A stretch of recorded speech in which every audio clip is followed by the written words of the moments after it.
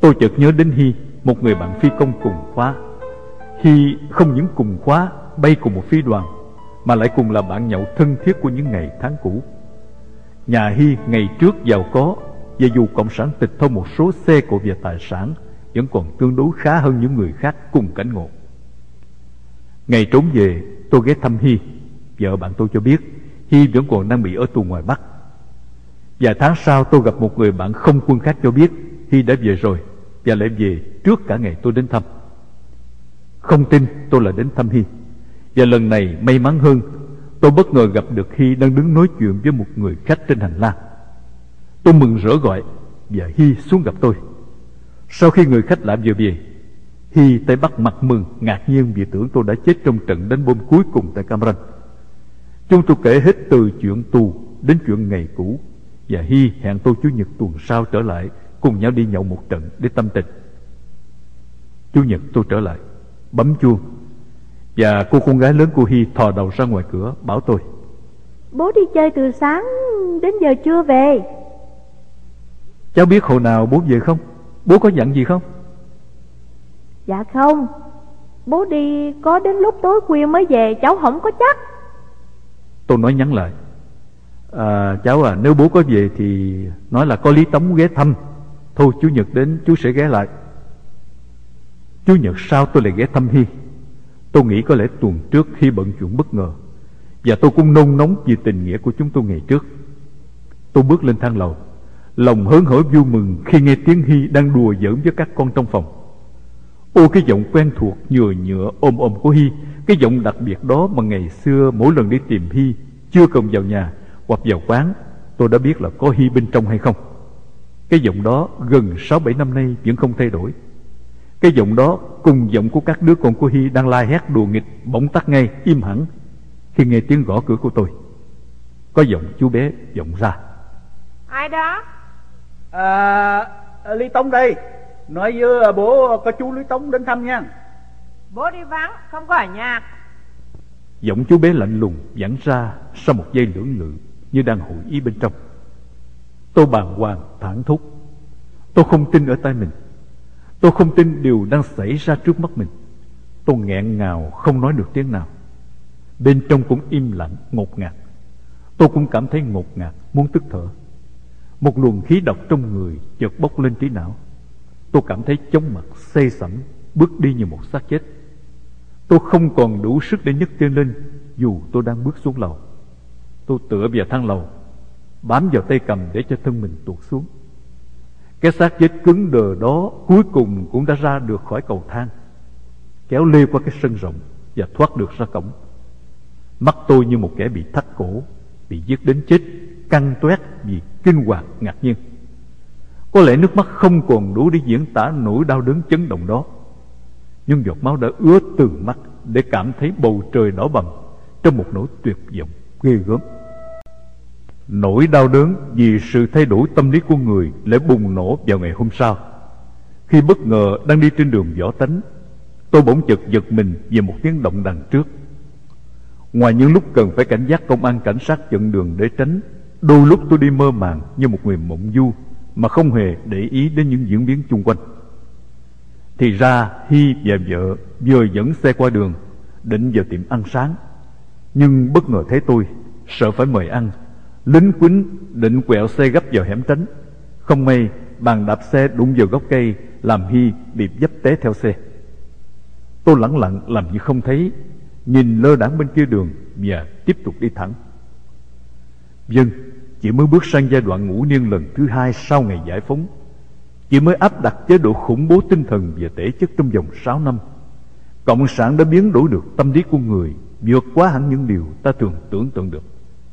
Những sự thật cay đắng trần truồng phơi bày lộ liễu đây đó một cách thản nhiên. Những điều mà mới chỉ tượng hình trong tư tưởng cũng đủ làm cho ta ngượng ngùng xấu hổ không yên. Tôi nhớ những ngày bi thảm nhất của gia đình trong thời kỳ Pháp thuộc. Những ngày nhà thiếu gạo, chỉ nấu một nồi cơm nhỏ. Cơm vừa dọn ra thì người chị họ lớn đã vội vã xúc một chén đổ xuống đất cho con chó già. Ôi, con chó già gầy còm, rụng lông ghẻ lở, vẫn sống dai không chịu chết. Có những lần trở trời bệnh hoạn, chó không ăn hết phần cơm. Chúng tôi ngồi nhìn những hạt cơm thừa bừa bãi trên đất mà thèm thuồng tiếc rẻ. Thật vậy, thời nô lệ Pháp, tâm tính của người vẫn chưa đến nỗi tồi tệ như thời nô lệ Cộng sản.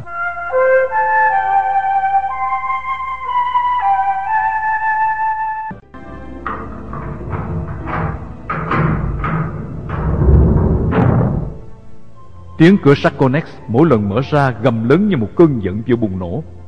Tôi đường bệ thông thả bước ra. Tiếng động như tiếng còi báo hiệu để các bộ đội cộng sản từ trong các gian nhà đổ ra chiêm ngưỡng. Vâng, làm sao họ không hiếu kỳ cho được khi nhìn hai người tù bị kỷ luật với hai phong thái khác nhau. Ở Connex bên cạnh, kia ngồi chồm hổm dưới đất, đầu cúi vụt xuống tô đựng cơm, vẻ tội nghiệp. Còn bên này, tôi ngồi đỉnh đạt trên chiếc nón sắt, lưng dựa nhàn tảm vào thành Connex, vừa nhẫn nha nhai cơm vừa ngắm trời đất phong cảnh một cách an nhiên tự tại. Nhờ đóng vai tội nghiệp nên Kiên chỉ bị nhốt 15 ngày rồi thả về trại với các tù khác. Còn tôi thì tiếp tục nằm dài tại Connex. Từ trước đến giờ họ chỉ nghe và đọc về các nhân vật huyền thoại do Cộng sản dựng ra, tô màu đánh bóng để ca ngợi. Giờ đây được thấy một hình ảnh bất khuất bằng xương bằng thịt dù là kẻ thù. Các chú bé bộ đội vẫn theo dõi một cách kiên trì. Sự hiếu kỳ không mai một theo thời gian. Gần 6 tháng trôi qua, vẫn những cặp mắt, vẫn những cái đầu chụm vào nhau, vẫn những câu thầm thì to nhỏ. Có chú bạo miệng so sánh: người này đối với chế độ Sài Gòn cũng cỡ như anh hùng Nguyễn Văn Trỗi bên mình vậy. Câu so sánh đã trở thành như một lời tiên tri kỳ cục. Bởi sau khi vượt thoát trại tù A30 trở về Sài Gòn, tôi ẩn nấp tại một căn nhà chung quanh đều bao bọc bởi tên Nguyễn Văn Trỗi. Trước mặt là bưu điện Nguyễn Văn Trỗi, bên phải là cầu Nguyễn Văn Trỗi, bên trái là chợ Nguyễn Văn Trỗi, sau lưng là phường đội Nguyễn Văn Trỗi, còn nhà thì nằm trên đường Nguyễn Văn Trỗi.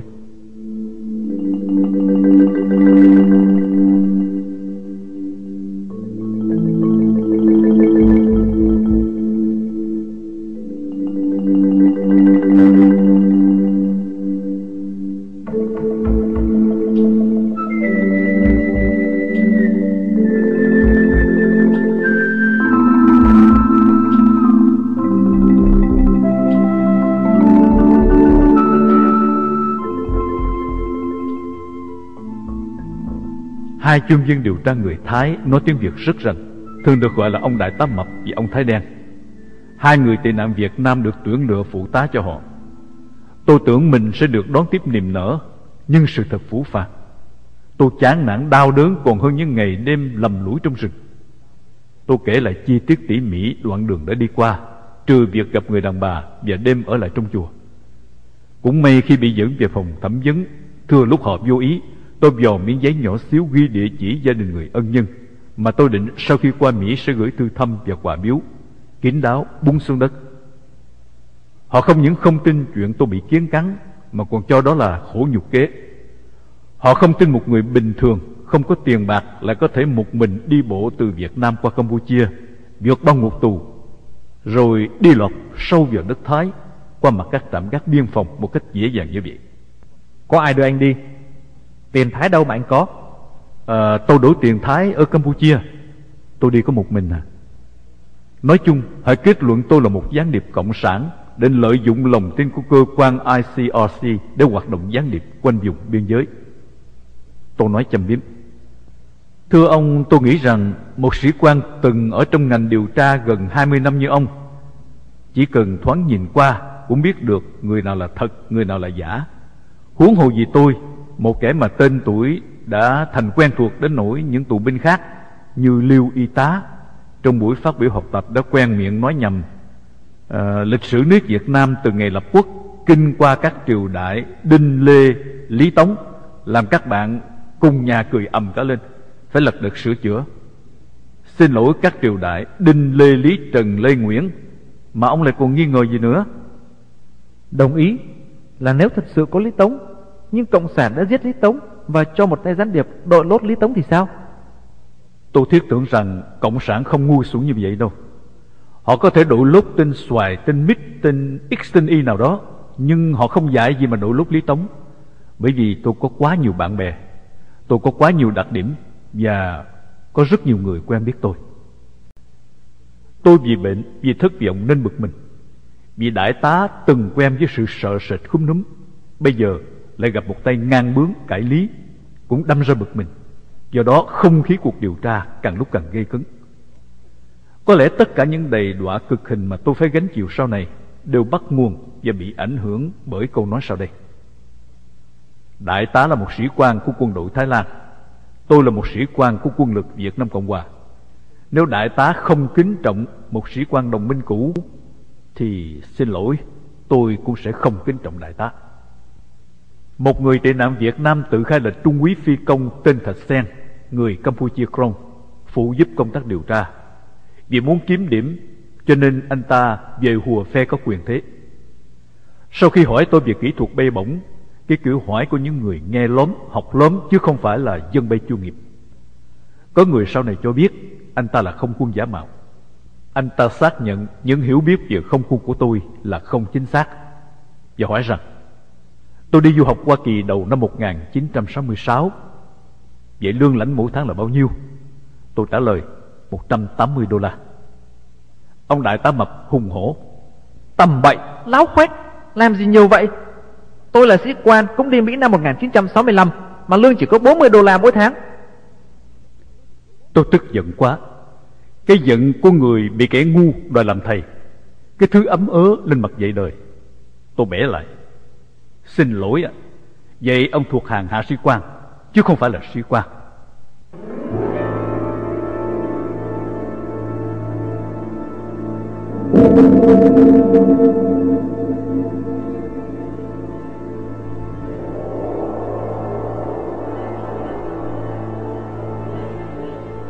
Tôi còn nhớ trong thời gian du học tại Hoa Kỳ, một lần cưỡi ngựa tại San Antonio, Texas, tôi đã bị thương. Số là trong khu vườn cưỡi ngựa có một chiếc xe lửa con cóc chở khách chạy quanh ven đồi. Tôi đang cưỡi con ngựa dữ nhất chuồng và mải mê chạy theo nhìn những cô gái xinh xắn lộng lẫy như những nàng tiên nữ trong thần thoại đang vui đùa nghịch ngợm trên xe lửa. Đến một ngã rẽ, vì quen thói quẹo theo đường rẽ phải, ngựa bất ngờ bị tôi giật cương rẽ trái chạy theo xe lửa, nên lỡ trớn phóng lao cả thân mình vào thân cây nằm sừng sững giữa ngã rẽ. Cô ngựa bị thương một bên hông, phải nằm quỵ một góc. Tôi bị bắn vào gốc cây, mê man bất tỉnh, và các cô bé trên xe lửa đã la hét báo động để toán kiểm soát đến đem tôi đi cấp cứu. Và những đêm một mình lang thang đến những phòng ca nhạc dưới tầng hầm, tiếng kèn saxo rên thê thiết làm tôi đứng chết lặng ở góc thang lầu, để rồi nửa chừng bỏ đi, mang theo cái âm hưởng ngây ngất choáng ngợp cảm giác trong bước độc hành vào đêm sâu thẳm vô cùng.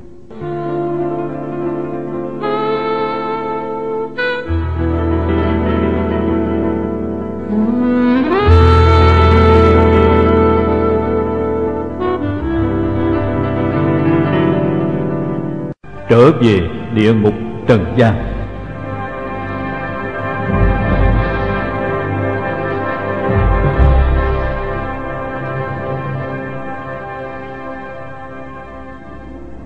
Tất cả những kỷ niệm yêu dấu của ngày du học Hoa Kỳ sau mười mấy năm vẫn còn tươi mát trong phần ký ức của tôi. Vậy mà những người điều tra bây giờ lại dám cãi tôi, giỡn mặt với tôi. Tôi nói lớn: các ông chẳng biết cái gì cả, nói chuyện với các ông mệt quá, mất thì giờ quá, vô ích quá. Họ lại xoay qua câu chuyện Việt Biên. Thế trên đường qua Cao Miên, anh thấy bao nhiêu căn cứ quân sự của Việt Cộng? Quân số bao nhiêu? Tên đơn vị là gì?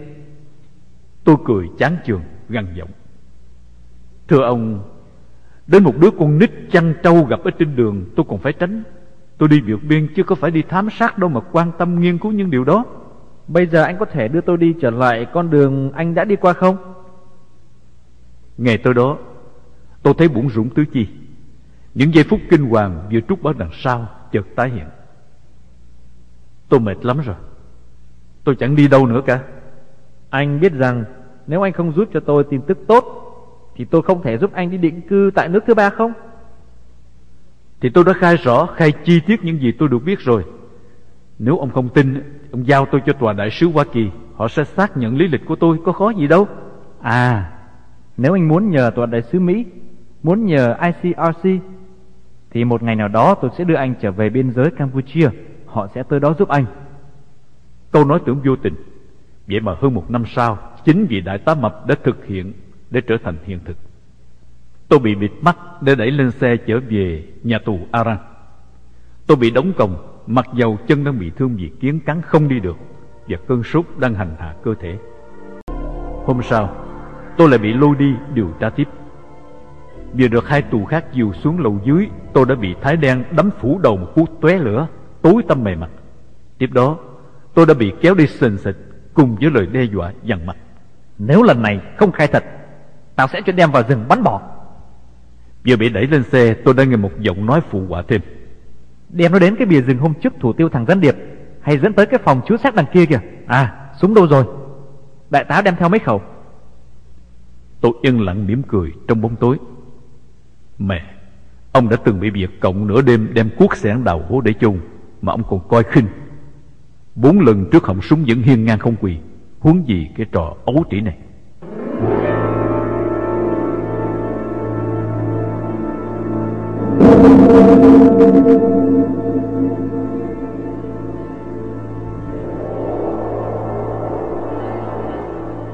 Xe giả vờ chạy ngoằn ngoèo, quẹo đường này hướng nọ. Nhưng khi dẫm lên thang gác, tôi nhận ra ngay cái phòng thẩm tra cũ, qua các lối định hướng bằng trí nhớ, dù không thấy được. Những cú đấm như trời giáng vào mặt, vào ngực, vào bụng, từ trái, từ phải, từ phía trước. Tôi ngã té mấy lần, nhưng vẫn gượng đứng dậy. Tôi đứng dậy mà không hề thấy sự đau đớn của vết thương ở chân như thường lệ, bởi vì sự đau đớn các nơi khác đã trầm trọng hơn, và bởi sự đau đớn tinh thần của sự xúc phạm.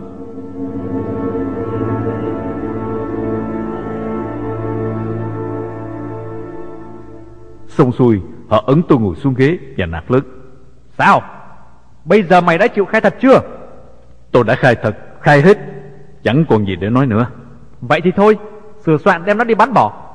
Tôi ngồi thẳng người, mắt bị bịt kín như một tử tội trong giờ hành quyết.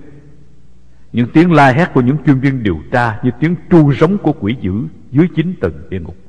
Mày có muốn nói gì lần cuối trước khi chết không? Tôi nghiêm giọng, chậm rãi và dõng dạc. Vâng, đây là lời nói cuối cùng của tôi trước khi chết. Được nghe nói anh Thạch Sen là một phi công. Vậy thì tôi nhờ anh một chuyện.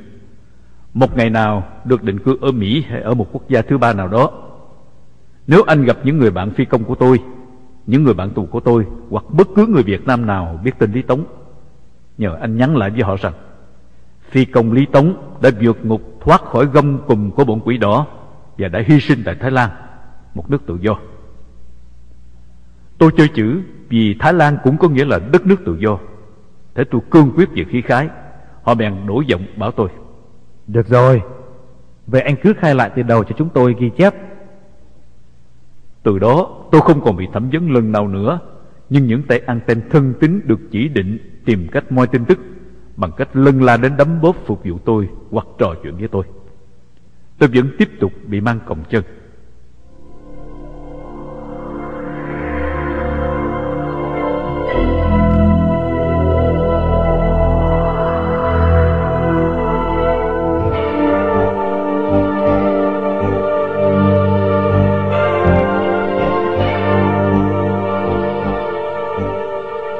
Khi số tiền Thái 20 bạc tịch thu của tôi được đem đi nhà băng kiểm nghiệm, chính vì tiền quá mới được phát hành cách đó 15 ngày đã làm rắc rối lâu dài vấn đề của tôi, mặc dầu tôi đã nhấn mạnh các ông nên hỏi các tay buôn lậu đường biên giới, vì đó là nghiệp vụ của tôi.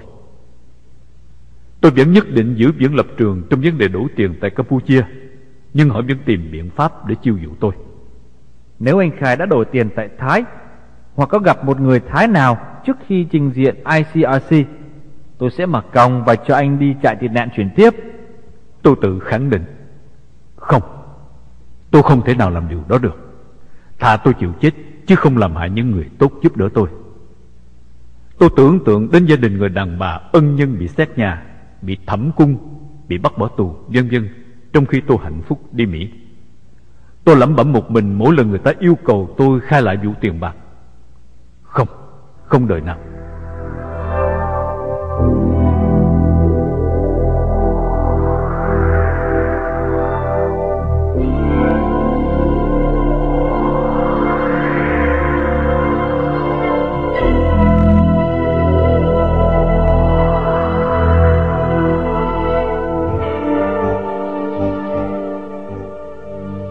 Trong thời gian này, tôi được đọc tờ báo Bangkok Post nói về lịch sử thành phố nghỉ mát Phu Kiên của Thái. Người sáng lập ra Phu Kiên là một thanh niên Trung Hoa trẻ, nghèo, tên Phu Kiên, đến Thái Lan lập nghiệp, làm ăn, xây dựng cơ đồ. Trong thời gian Nhật xâm lăng Thái Lan, những người Anh bỏ chạy về nước có nhờ ông ta giữ một số hồ sơ bí mật.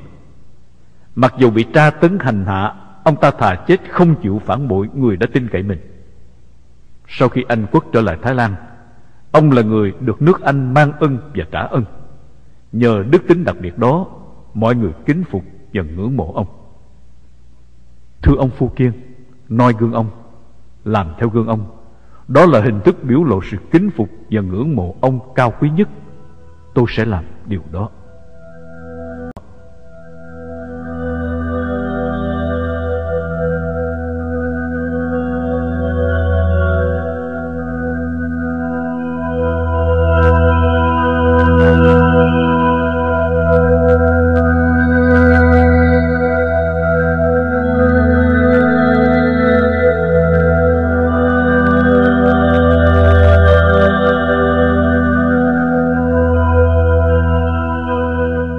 Hồi tưởng trại tù 52.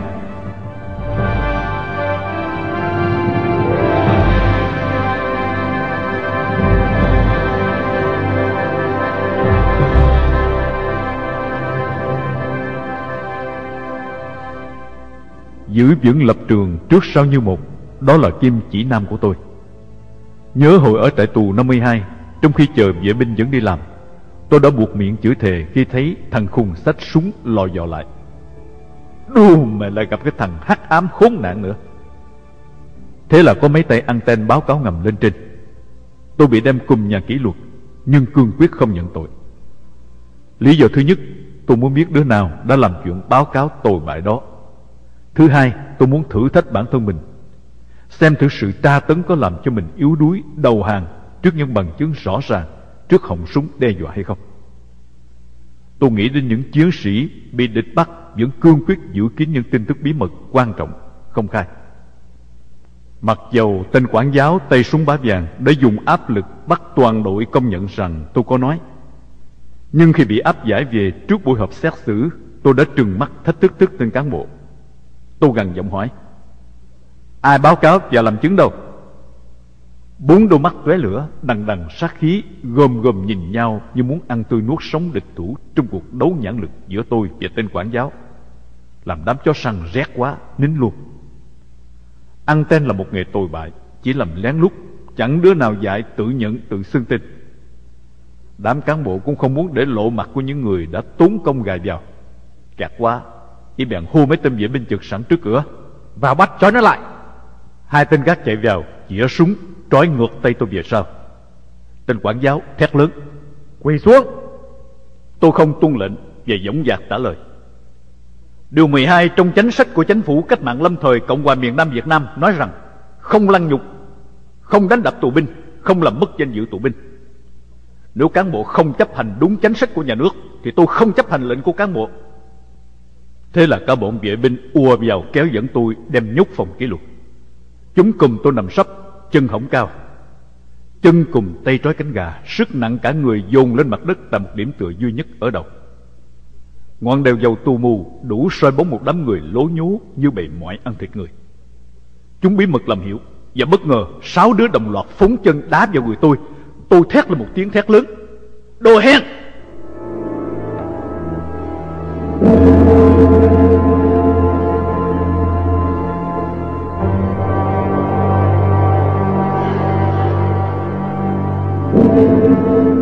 Cái âm vọng cuồng nộ của tiếng thét mà những người bạn tù trong trại cách đó trăm thước nghe vang dội, lại tưởng là tiếng thét cuối cùng của một tử tội. Không ngờ lại có mãnh lực làm kinh quản bọn người bất nhân đó.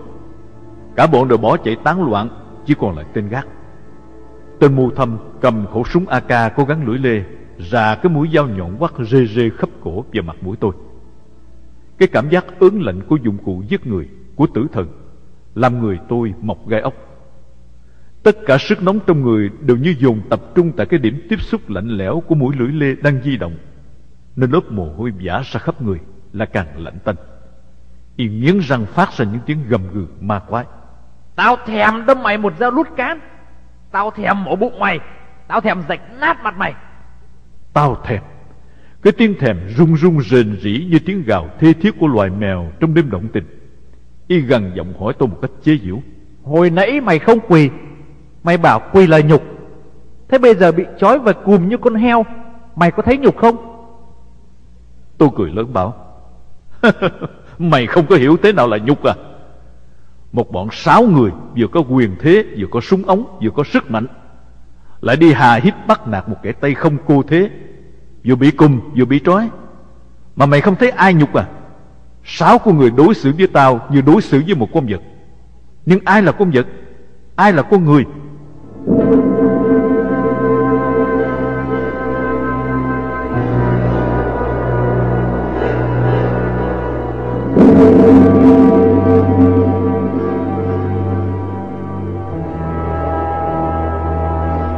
Bên ngoài bỗng rộn ràng nhiều tiếng chân người, tiếng hú thúc, tiếng mở kho dụng cụ, tiếng hỏi lao sao. Định cho nó ở suối hay cạnh sau rừng? Tôi chẳng hiểu chúng dàn cảnh dọa dẫm hay làm thiệt. Bỗng nhiên một cảm giác thanh thoát lâng lâng tràn ngập tâm hồn. Tôi nằm tận hưởng những giờ phút tuyệt vời cuối cùng của sự sống. Hạnh phúc hòa dở như thác nước vừa phá tung đập chắn, trùm phủ toàn thân căng lên vì xúc động. Tôi nằm chờ chết với một nụ cười vừa thoảng qua môi. Bỗng có tiếng lao xao của sỏi đá, và 2 tên bộ đội xuất hiện. Một tên gằn giọng hỏi, đây là lần cuối cùng, nếu mày nhận tội sẽ tha cho về ngay. Tôi khẳng định, không. Một tên ra lệnh, vậy thì mà cùng dẫn nó đi. Tôi nói lớn, không, tao không đi đâu hết. Muốn giết tao thì bọn mày cứ bắn chết tao tại đây đi. Đừng có bày trò dẫn ra ngoài rồi hô quán tao vượt ngục để bắn chết. Như vậy không phải là thái độ anh hùng. Họ đứng nhìn nhau dùng dằng rồi bỏ đi.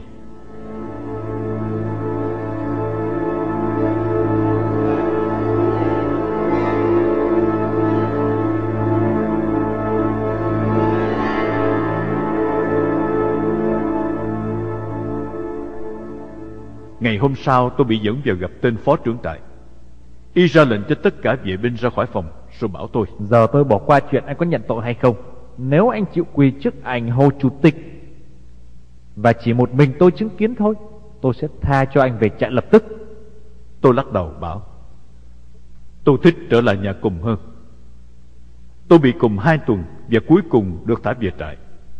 Vừa vào cổng thấy bạn tù đang chơi bóng chuyền. Tôi vội ném chiếu mình xuống đất nhảy vào tham dự.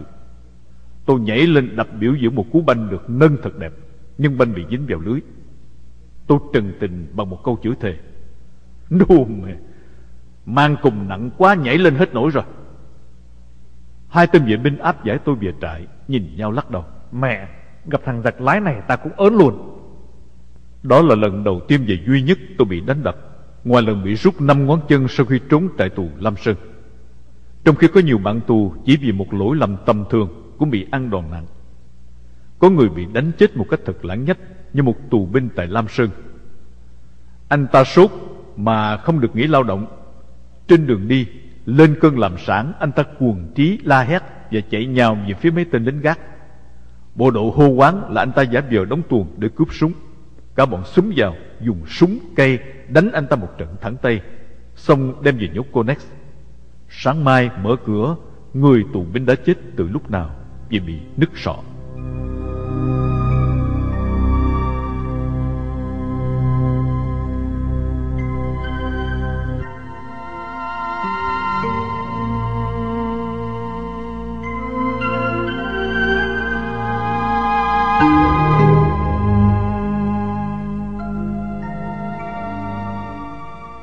Sau này khi chuyển về trại tù 53, tôi mới rõ một trong những lý do của sự may mắn của mình.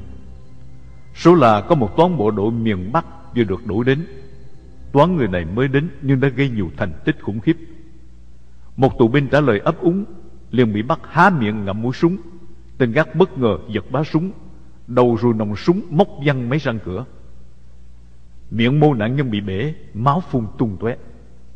Liêu, một tù binh phụ trách đội canh tác, đang đứng tiểu tiện sau vườn, thấy tên tóc mai đi qua, sợ quá nên quay lại chào, quên mất là tay đang cầm chim vẫn còn tiểu. Liêu bị tóc mai đánh cho một trận nhừ tử. Đồ bố lão, mày dám vừa cầm đầu bố mày vừa chào ông ạ? Lại có 5 tù binh khác cắt tranh thiếu chất lượng bị phạt quỳ trước cổng trại. Tên cán bộ ra lệnh phạt bỏ đi ăn cơm trưa, rồi lại ngủ quên đi. Một cán bộ khác thấy 5 người quỳ đã mấy tiếng đồng hồ giữa trời trưa nắng chang chang, tội nghiệp, bèn đến tự tiện cho phép họ trở về nhà. Vậy mà 5 người vẫn tiếp tục quỳ và trả lời: Thưa cán bộ, ông cán bộ C bắt quỳ thì khi nào ông cán bộ C tha chúng tôi mới dám về? Nếu về theo lời của cán bộ, ông C sẽ đánh chúng tôi chết.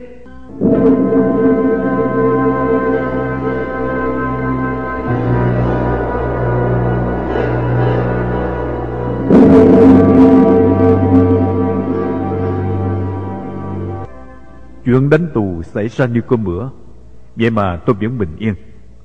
Một hôm đi đốn cây, Thư Ròm trung úy bộ binh được đám vệ binh kêu lại nói chuyện trong giờ nghỉ giải lao. Anh có nhận xét gì về chúng tôi? Thế đám hung thần ngàn năm một thuở mới có bữa dễ tính. Thư Ròm nhẹ nhàng phát biểu: Dạ, toán của cán bộ dữ quá, đánh đập anh em chúng tôi nhiều quá, làm anh em sợ. Một tên trong đám cười hỏi: Anh biết tại sao chúng tôi đánh các anh không? Thư Ròm nhanh nhẩu trả lời: Dạ, vì chúng tôi làm lỗi. Y nhấn mạnh: Không phải. Tại vì ngày trước các anh là đại tá, trung tá, đại úy, trung úy, nói chung các anh có quyền hành trong tay. Các anh ỷ quyền, lạm quyền, hung hăng phách lối, muốn đánh ai thì đánh, giết ai thì giết, muốn bỏ tù ai thì bỏ. Thế mà giờ này vào đây, một số trong các anh hèn quá, tồi quá, đứng trước mặt chúng tôi run rẩy, khiếp nhược, van xin, luồn cúi. Chúng tôi tởm quá, khinh bỉ quá, nên muốn đánh cho bỏ ghét. Trái lại, đối với những người khác, chẳng hạn như Lý Tống, anh có biết Lý Tống không? Thư Ròm hăm hở gật đầu: Dạ biết chứ. Ví dụ như Lý Tống, anh ta lúc nào cũng hiên ngang, cũng hào hùng, cũng tự tin. Chúng tôi cũng nể, cũng phục, chúng tôi đâu dám đánh anh ta. Mặc dầu đây không phải là nguyên do thông dụng để cộng sản viện ra trừng trị tù binh, bởi vì không thiếu gì tù binh ngoan cường bất khuất vẫn bị đánh đập hành hạ cho đến chết bởi những tên khát máu bẩm sinh. Nhưng ít ra câu nói về ý nghĩ đó cũng diễn tả được một phần nhỏ sự quan hệ giữa người tù và cai tù, cũng như bẩm chất riêng của từng con người thuộc các phe đối nghịch.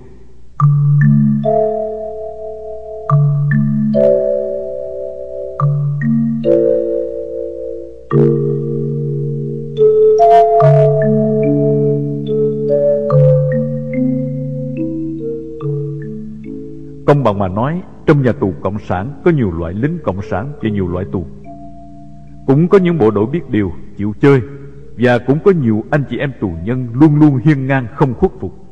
Họ chấp nhận cái chết hoặc cung kẹp để bảo tồn danh dự và khí phách. Không kể những người đã từng được tù binh ngưỡng mộ trong tất cả những trại tù khác trên khắp lãnh thổ Việt Nam, riêng tại nhà tù A30 đã có những tấm gương sáng. Một chị Hồng, dược sĩ, bị kết tội phản động, âm mưu lật đổ chính quyền. Trước tòa án nhân dân, sau khi nghe kết án 6 năm khổ sai, chị Hồng đã thản nhiên đáp lại: Tôi sợ chế độ các ông không còn tồn tại đến ngày đó để giữ tôi. Tên chánh án tức tối điên người thét lớn: Tăng lên 12 năm khổ sai. Một khang cục vượt biên bị bắt. Mấy tên bộ đội Việt Cộng nhóc con nhìn thân thể tàn phế của Khang, hỏi một cách chế nhạo: Mày bị quật giò, làm sao đưa vượt biên được? Khang trả lời một cách ngang nhiên: Tôi đưa vượt biên bằng cái đầu. Một Khải đã lớn tiếng chỉ trích: Cán bộ không đủ khả năng và đạo đức để làm quản giáo chúng tôi. Và đã vạch ngực hét lớn: Bắn đi! Khi đám đông cán bộ quản chế xông vào định hành hung Khải.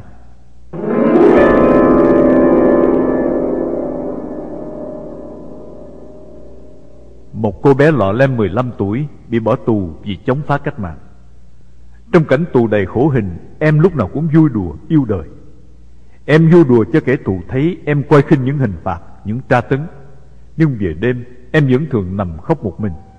Những giọt nước mắt thánh thiện đã làm cho tôi xúc động. Tôi viết mấy dòng thơ tặng em. Những nụ cười của ngày đã nâng cao phẩm chất những giọt nước mắt của đêm.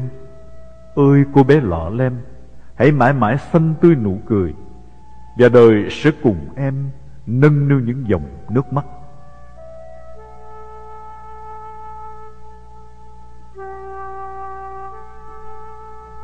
Và chính cái hình ảnh can đảm đó đã thúc giục tôi làm một bài thơ để cám cảnh phận tù và nổ vào bọn anten, nhân dịp trại bắt mỗi người viết một bài cho Bích Báo Xuân.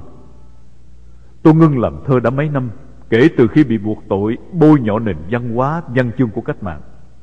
Bởi vì tôi rêu rao quảng cáo, làm thơ mướn ca ngợi Bác và Đảng, mỗi bài giá 2 cục đường, cam đoan hay hơn thơ tố hữu. Mỗi một dịp lễ lớn, Việt Cộng thường cho làm báo tường và bắt tù binh phải làm thơ, viết văn để đánh giá mức độ học tập tiến bộ của mỗi người. Đây là bài thơ xuân nhân dịp Tết đã được Ban Giáo dục trại tù A30 nghiên cứu kỹ và ghi vào hồ sơ đen của Lý Tống. Có thể nào ca ngợi mùa xuân khi con tim ta không hề rung động? Có thể nào nói đến ngày mai khi hôm nay ta quên mình đang sống? Mùa xuân, ngày mai, ta hôm nay. Có thể nào cứu được cây khi những rễ cây không tự mình vươn đi tìm mạch sống? Và người, một lũ người bất nhân, và người, một bộ người vong thân. Có thể nào rửa hết được vết nhơ trong đầu những con vật người hèn hạ? Có thể nào soi sáng được lương tri cho người kẻ mong suốt đời quỳ lụy? Phải luộc vào nước sôi, phải tắm lửa nắng mưa dầm như cuộc hóa thân của đời hạt lúa, phải túm lấy cổ, phải nhổ tróc da đầu, phải nhận xuống bùn sâu như nhánh mạ non để đâm xanh những nhành lúa trổ. Có hạnh phúc nào không vươn lên từ đau khổ, và thăng hoa nào mà lại không tổn thương?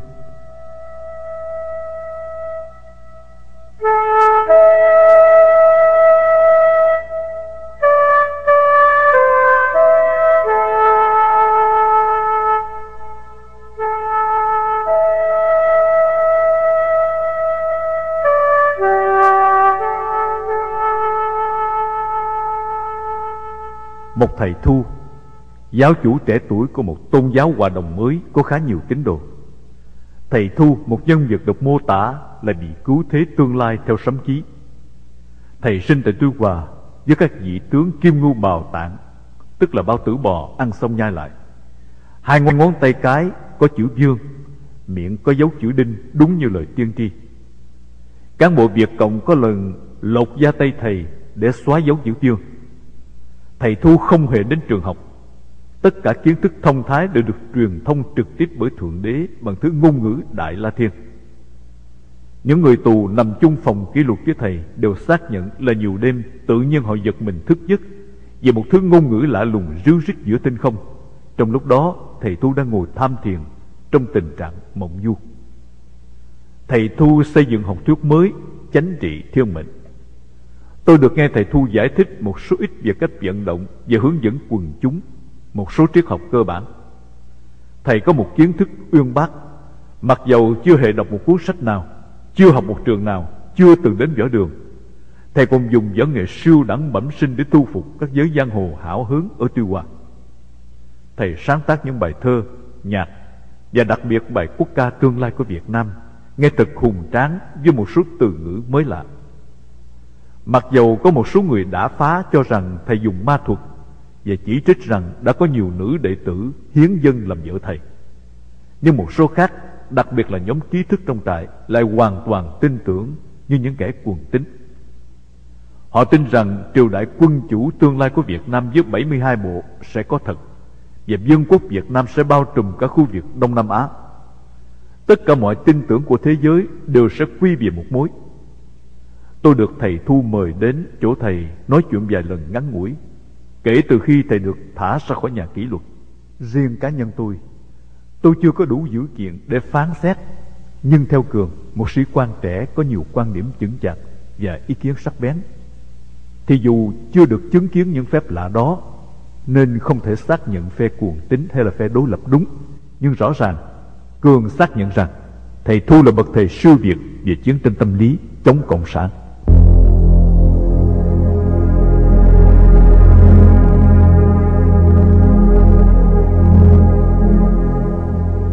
Có một sự thật đau lòng mà chúng ta cần thú nhận. Đó là nếu tất cả tù binh biết đoàn kết, tất cả tù binh đều biết tự trọng, tự bảo vệ danh dự của mình, sẵn sàng hy sinh để đấu tranh tới cùng, chắc chắn những thảm cảnh đầy đọa của kẻ thù áp đặt trong nhà tù sẽ giảm bớt. Một số trại tù giam giữ riêng các chiến sĩ phục quốc. Có trại cộng sản không những không dám đánh đập tù, mà còn không ngăn cản được chuyện anh em tổ chức chào cờ, hát quốc ca trong những ngày lễ cũ của miền Nam.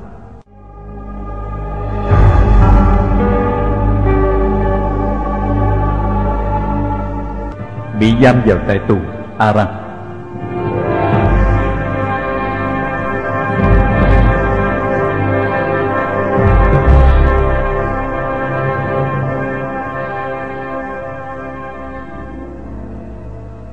Tại nhà tù Aran, ông đại tá người Thái thuộc phòng điều tra của Bộ Nội vụ thất bại vì không làm cho tôi khai ra người Thái nào giúp tiền bạc.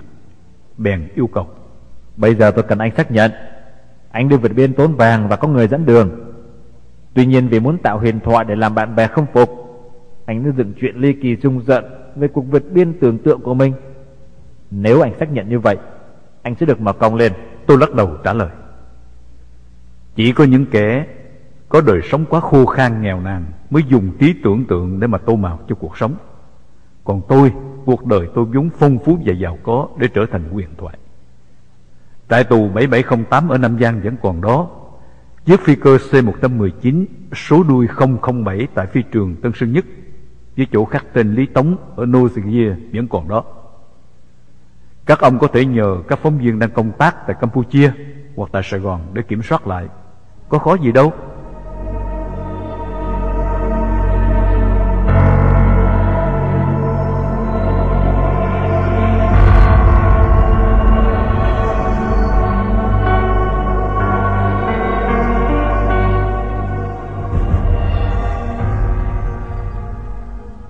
Tôi được quỷ báo cốt hớt tóc theo kiểu Mr. T, một trong những kiểu tóc phân quen thuộc của nhà tù Aran.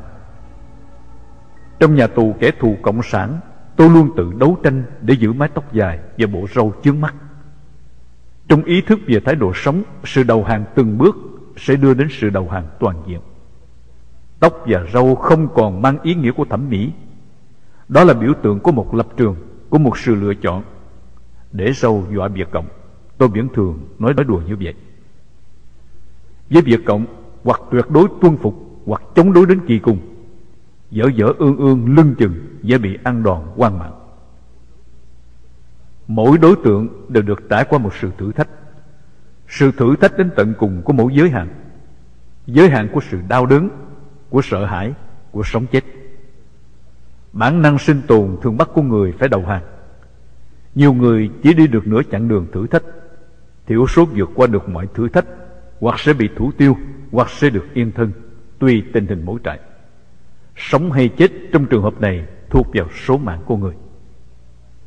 Tôi nhớ những ngày ở Phan Rang, tôi cạo trọc đầu nhưng vẫn để râu Hitler để phản đối sự khắt khe của đại tá Phúc Ròm. Đại tá Phúc Ròm là một trong những chỉ huy trưởng khó tính nhất.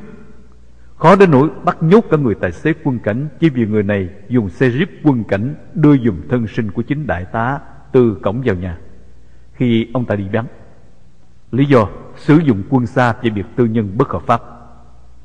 Đại tá Phúc đã trách đại tá Thảo: Ai cho phép thằng Lý Tống cạo đầu chọc? Nó có giấy phép của bác sĩ không? Đại tá Thảo chịu bênh vực những đàn em dám nói, dám làm, nên tỉnh bơ trả lời: Ông đừng chọc thằng khôn đó thì hơn. Đại tá Phúc Ròm từ đó không những không chọc tôi mà còn đau khổ phân trần. Trong cuộc đời tao chỉ có hai người có quyền bắt tao phải nhảy đầm, là tướng Nguyễn Cao Kỳ và tướng Trần Văn Minh, tư lệnh không quân. Mày là người thứ ba bắt tao nhảy đầm và tao phải nhảy. Đại tá ông Lợi Hồng, một sư đoàn phó chằn ăn của sư đoàn 4 không quân, đã từng bắt chấn Trengo thiếu tá trong 5 phút phải trình diện với bộ râu kẽm cạo sạch sẽ. Thế mà đã tự tay ký giấy phép cho tôi để râu. Khi tôi chuyển đơn xin phép với lý do râu Hitler độc đáo. Râu tóc là một lề lối sống, cạo hay giữ lại đều phải có một ý nghĩa nào đó.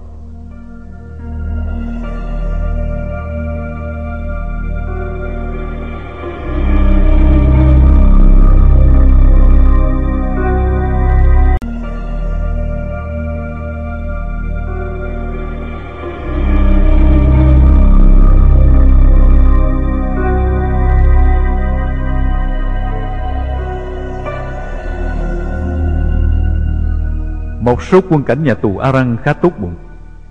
Chính Trang Nghiêm và anh Mập nhà bếp đã 2 lần tự ý mở cổng cho tôi, và 2 lần anh Đại tá Mập vội vã tức tốc xuống quạt đám cai tù một trận và ra lệnh đóng cổng lại. Tổng cộng tôi bị còng 3 lần trong 10 tháng. Tôi phá kỷ lục nhà tù Aran vì tù Thái bị giam giữ và bị còng tại đây từ xưa đến giờ chưa ai bị quá 3 tháng.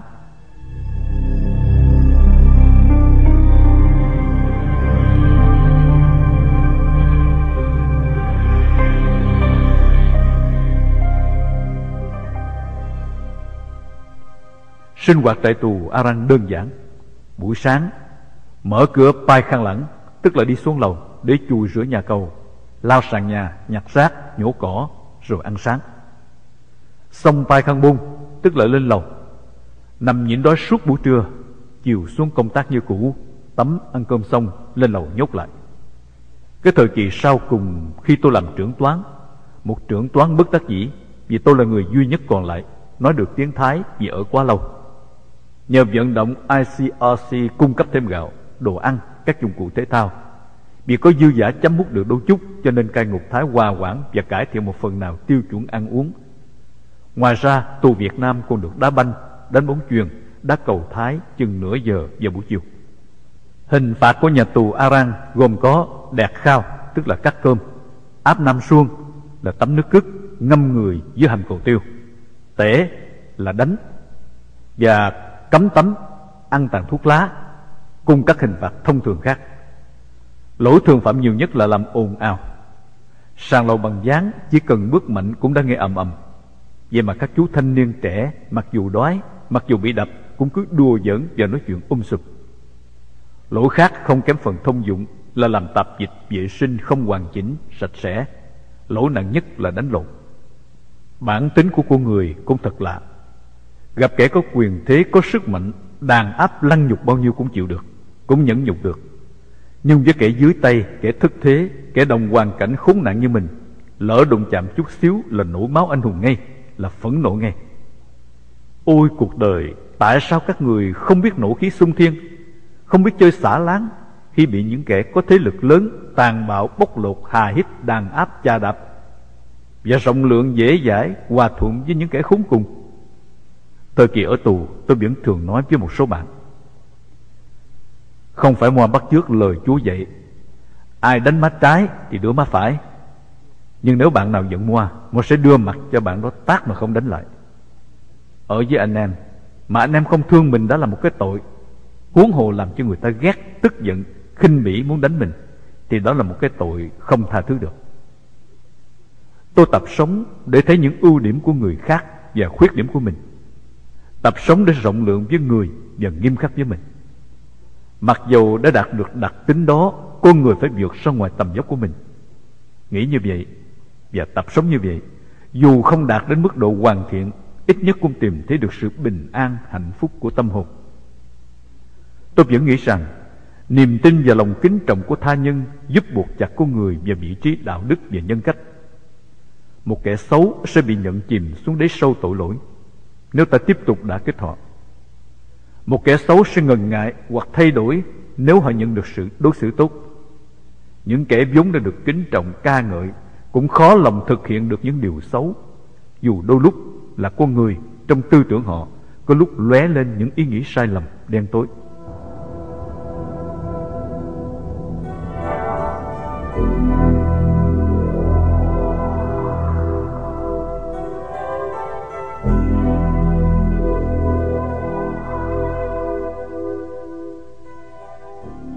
Tù ở trong Aran có người Việt Nam và Thái. Tù Việt Nam gồm lính bộ đội đào ngũ, cùng các thành phần khác vượt biên đường bộ bị bắt hoặc trình diện trên lãnh thổ Thái Lan.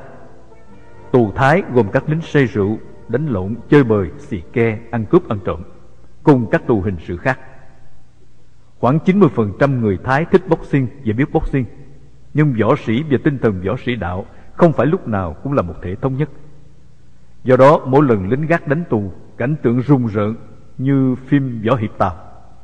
Tráo, một tay ngổ ngáo, đã từng tuyên bố: "Tánh tao nóng lắm à nghe, tánh tao không có nhịn được, không có dằn được. Thằng nào kể cả ông trời mà chọc tao, tao đập bỏ mẹ ngay."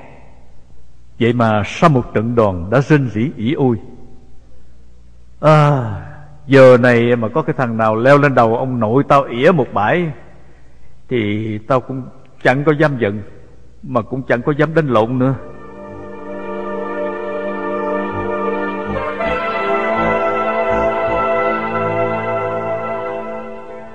Tình hình nhà tù Aran có lúc tồi tệ, một phần lớn cũng do lỗi của tù nhân. Có nhiều quân cảnh lúc ban đầu rất dễ dãi, tốt bụng, biết điều, vậy mà sau một thời gian trở thành khó khăn hoặc dữ dằn.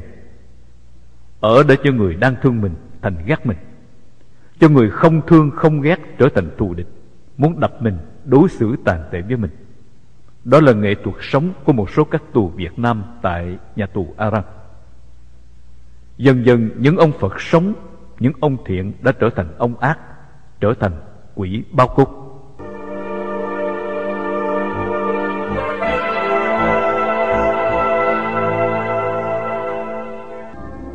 Bộ đội Việt Nam đào ngũ qua Thái Lan thuộc nhiều thành phần khác nhau, gồm sĩ quan, binh sĩ ở miền Nam hoặc miền Bắc. Một số mới ra trường từ các lò huấn luyện quân sự tại Việt Nam vừa mới đặt chân tới trình diện đơn vị ở Campuchia hôm trước thì hôm sau đã bỏ trốn vượt biên.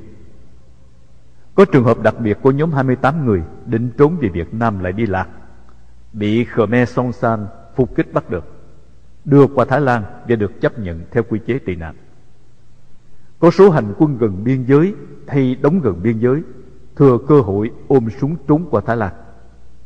Cũng có một số lính bụi đời đào ngũ, đi trận đường buôn, ăn cướp, giết người, đến khi không làm ăn được nữa, bị truy lùng quá đành vượt biên. Đúng ra bộ đội Việt Cộng bỏ ngũ hồi chánh xứng đáng được xếp hạng tị nạn chính trị, đáng được giúp đỡ định cư sớm. Chính sách hiện hành đã dồn họ vào thế bi thảm đường cùng. Nếu giải quyết thỏa đáng thành phần tị nạn này, quân đội Việt Cộng sẽ tan rã và suy sụp nhanh chóng.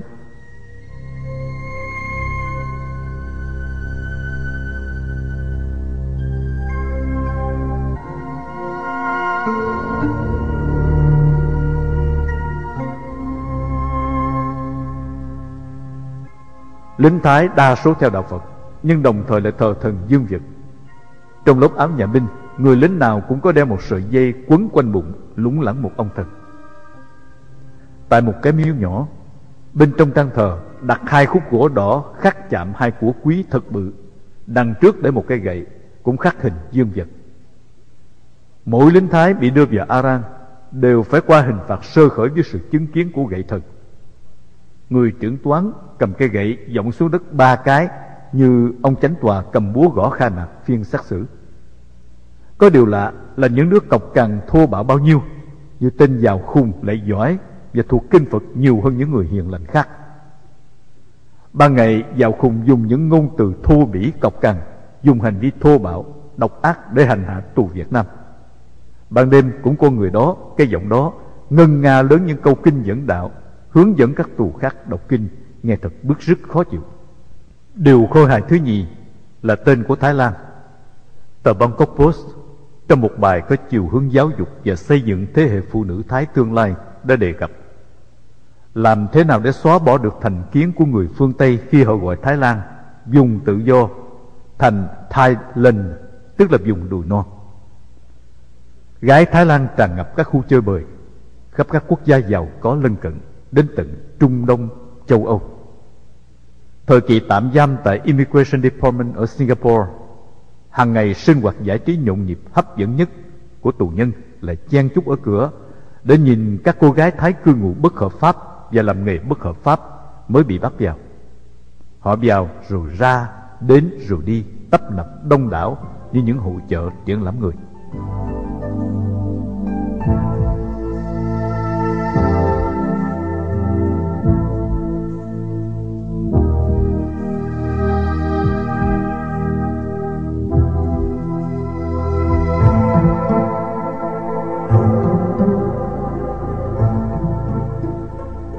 Lính Thái là lính cậu. Khi chiều về, họ bôi son trét phấn, xức nước hoa như là các diễn viên sắp lên sân khấu cải lương. Họ rất quý vàng vì vàng rất hiếm ở Thái. Hai quốc gia Miên Thái ở sát nách nhau, lại có những điểm dị đồng đặc biệt. Vàng thì quá thường đối với người Khmer. Những gia đình bình dân cũng có vài lượng. Gia đình khá giả thì tích trữ vàng bằng kilo.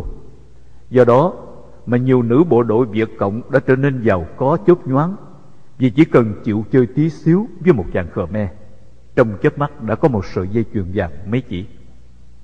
Người Thái trái lại hình như ít có vàng.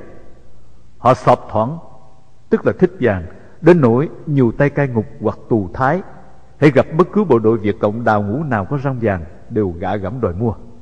Có tay bạo hơn đòi bẻ răng vàng nếu không chịu bán. Trong nhà tù A Răng, lính Thái ít khi đánh lộn nhau, nếu có thì chỉ đánh tù Việt Nam mà thôi. Chẳng bù trong nhà tù Việt Nam thời chế độ cũ, những cuộc thanh toán, tranh giành ngôi vị trưởng phòng hoặc trừng trị đàn em thường xảy ra như cơm bữa. Ban đêm ở nhà tù A Răng nhộn nhịp như một cái chợ nhỏ. Lính Thái ngồi hoặc nằm bên ngoài hành lang, tù Việt Nam thò tay qua song sắt đấm bóp. Coi chỉ tay và giặt áo quần cũng là những nghề để kiếm thuốc lá hút hoặc kiếm áo quần để mặc.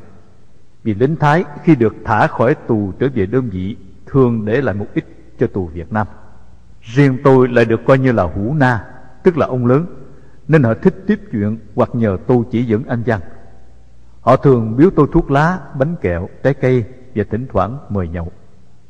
Nói chung thì đa số tù Thái dễ thương, thân hữu, thỉnh thoảng mới có vài tay thô lỗ du côn.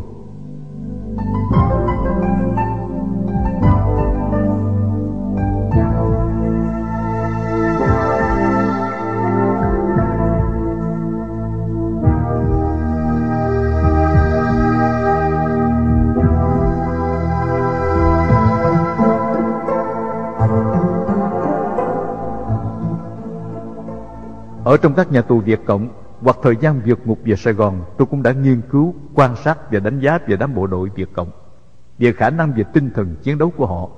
Nhưng chính ở nhà tù A Răng, tôi mới thực sự biết rõ đích xác bản chất của quân đội Việt Cộng. Hầu hết bộ đội Việt Cộng trong thời gian huấn luyện quân sự không mấy ai được tập bắn tổng cộng trên 30 viên đạn.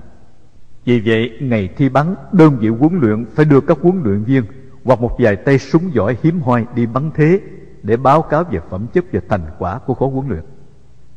Cũng chính vì biết rõ khả năng của các tay súng cộng sản và một phần tin tưởng vào số mệnh của mình, mà một lần trong lúc làm nghề cá tại Đài Côn ở Campuchia, tôi đã đánh cuộc với một tên lính Hang Sarim thuộc toán lính gác bảo vệ khu vực với một điều kiện rẻ mạt.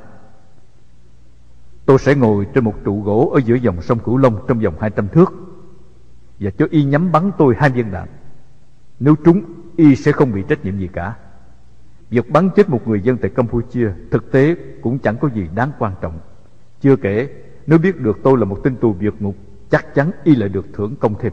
Còn nếu bắn trật, y thua tôi 1 tháng lương, và tôi sẽ dùng số tiền đó để đãi các bạn thợ lặn một chầu nhậu bình dân.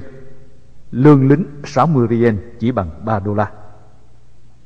Khi hay được có cuộc đánh cá nguy hiểm đó, chính chủ nhân của công ty đã ngăn cấm, vì họ tin dự đoán rằng nếu lỡ có đổ máu chết chóc, công ty của họ sẽ bị xui xẻo, sập tiệm.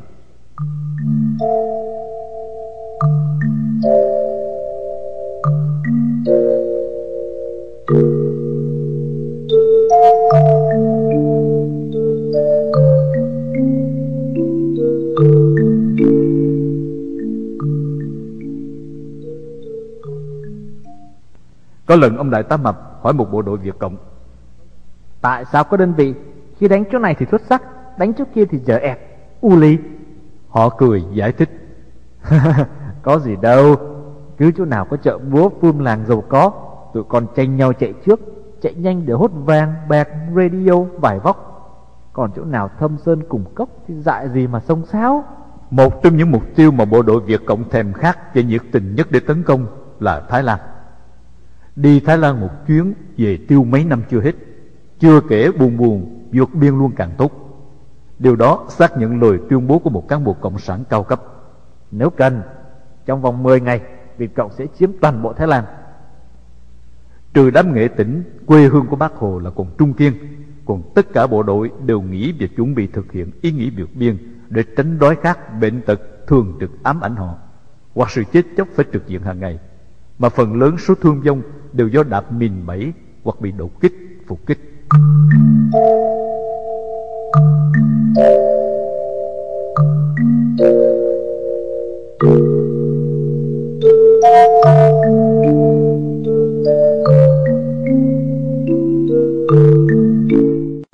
Chúng bị vượt ngục nhà tù Aran.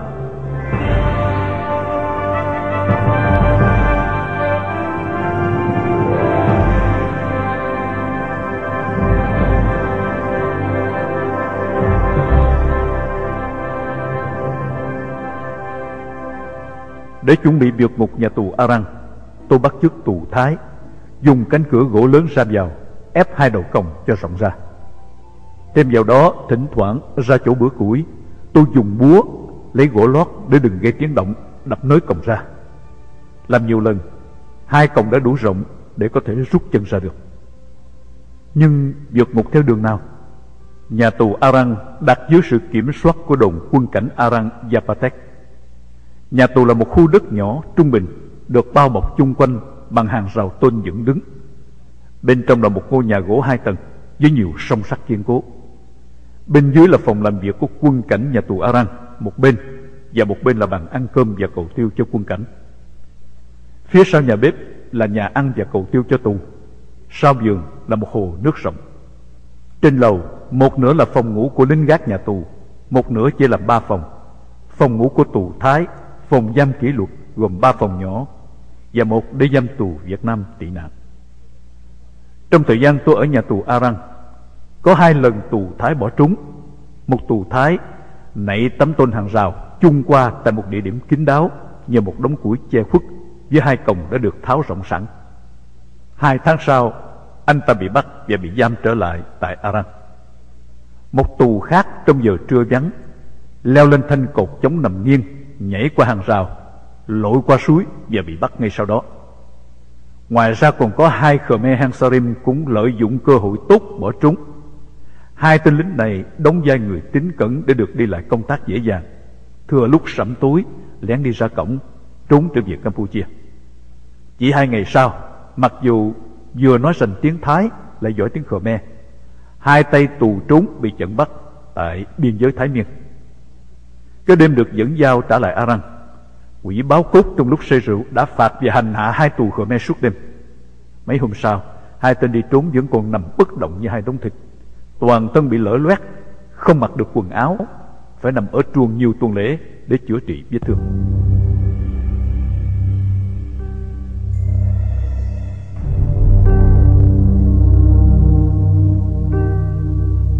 Mặc dầu chuyện đi trốn khó thoát, nhưng tôi vẫn cương quyết giữ ý định, nhưng hoạch định một kế hoạch quy mô. Trên trần phòng giam có một lỗ ô vuông có nắp đậy, ăn thông với một lỗ tương tự trong phòng ngủ lính gác. Mỗi ngày đi kiểm soát bộ phận lau nhà, tôi thường qua đó nghiên cứu cách trèo xuống. Sát lỗ xuống có một bóng đèn. Lỗ gần tường có những thanh nẹp ngang leo lên leo xuống dễ dàng. Trong phòng lại còn có một sợi dây ni lông máng áo quần lớn và dài. Vào đêm tối, thường các lính gác hoặc say rượu hoặc ngủ say sau khi đã bắt tù Việt Nam đấm bốt xong, chưa kể có tay bắt tù thủ dâm cho mình như thằng ăn trộm, thằng gà mái. Theo dự định thì đúng ngày ra đi, nửa đêm tôi sẽ tháo còng giấu trong mùng, canh chừng tên tù Thái trực đêm, leo theo song sắt chung lên trần nhà, bò dọc trần nhà sang phòng lính gác ngủ, mở nắp đậy, thò tay mở bóng đèn, tắt điện, tụt theo xuống tường, xong mở sợi dây ni lông cột vào cửa sổ và tụt xuống đất. Sau đó tôi sẽ đi men theo vách nhà đến hàng rào tôn, leo theo cột chống nằm nghiêng gần nhà tắm, nhảy qua hàng rào và vòng. Nhưng thoát ra rồi đi đâu? Thỉnh thoảng kiếm được một số tạp chí như Time, Newsweek một số sách xuất bản tại Thái Lan bằng Anh ngữ, và đặc biệt là tờ Bangkok Post. Tôi đã có một kiến thức về nhận định tổng quát về tình hình các nước Đông Nam Á, Châu Á, Trung Đông. Đầu tiên tôi dự định trốn qua Miến Điện. Xứ này theo chế độ kinh tế xã hội chủ nghĩa, nhưng có chính sách trung lập chân chánh. Giữa biên giới Thái và Miến Điện, lực lượng kháng chiến chống chính phủ tuy mạnh, nhưng chỉ đủ sức để tự vệ và chống trả các cuộc tấn công. Họ kiểm soát các đường buôn lậu huyết mạch từ Thái Lan qua Miến Điện để sinh sống. Từ Bangkok sang tới biên giới Miến chỉ khoảng 300 cây số, con đường ngắn nhất để thoát ra khỏi Thái Lan. Tuy nhiên, theo Gabriel, trưởng đoàn ICRC tại Arang, Miến Điện không có tòa đại sứ Mỹ và văn phòng ICRC. Nếu qua Miến không được giải quyết, tôi sẽ vượt ngục đi qua Pakistan, Ấn Độ, Iran, Iraq, rồi đến Pháp. Tôi dự trù đi bộ trong vòng 2 năm và sẽ vượt nhiều nhà tù trên đường đi qua. Dự định thứ nhì là đột nhập cung điện nhà vua để trình thỉnh nguyện thư. Mặc dầu quyền lực quốc gia thực sự nằm trong tay chính phủ, nhưng tôi nghĩ nhà vua và hoàng hậu Thái là chủ tịch danh dự các hội cứu giúp người tị nạn tại Thái Lan. Trong một phạm vi nào đó, vì công lý, có thể cứu xét những trường hợp bất công. Trong cuốn sách Thailand thập niên 80 viết bằng Anh ngữ, tôi đã nghiên cứu các hình ảnh liên quan đến hoàng cung cũng như sinh hoạt của hoàng gia. Đã từng đột nhập phi trường Tân Sơn Nhất, vượt nhà tù 7708, tôi nhận thấy sự đột nhập hoàng cung là một việc làm dễ dàng. Nhưng tiếc thay có quá nhiều bạn bè đã ngăn cản tôi trong dự mưu này. Họ nói rằng tôi sẽ bị thủ tiêu ngay.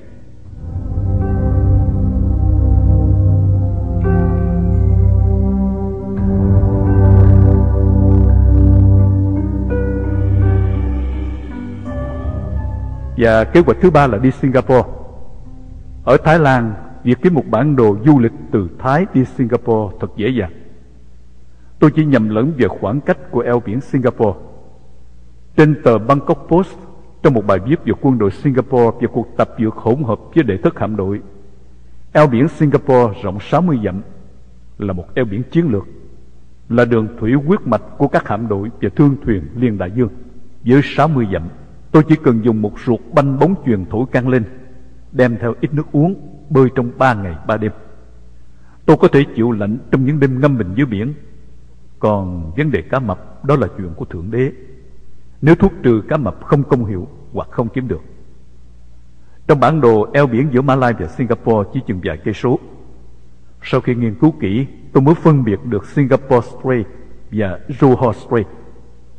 Singapore đang cần tuyển phi công, nhưng có quy chế tị nạn rất nghiêm khắc. Tàu vượt biên vào Singapore sẽ bị hải quân kéo ra khỏi hải phận, đuổi đi nước khác. Nhưng nếu được một quốc gia nào bảo lãnh, người tị nạn chỉ được nhận cho tạm trú tối đa là 3 tháng.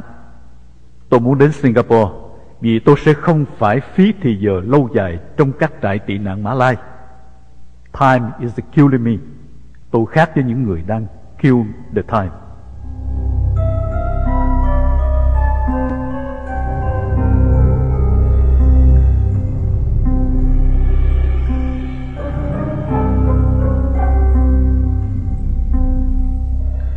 Chuẩn bị kế hoạch xong xuôi, tôi vẫn chưa dứt khoát thực hành.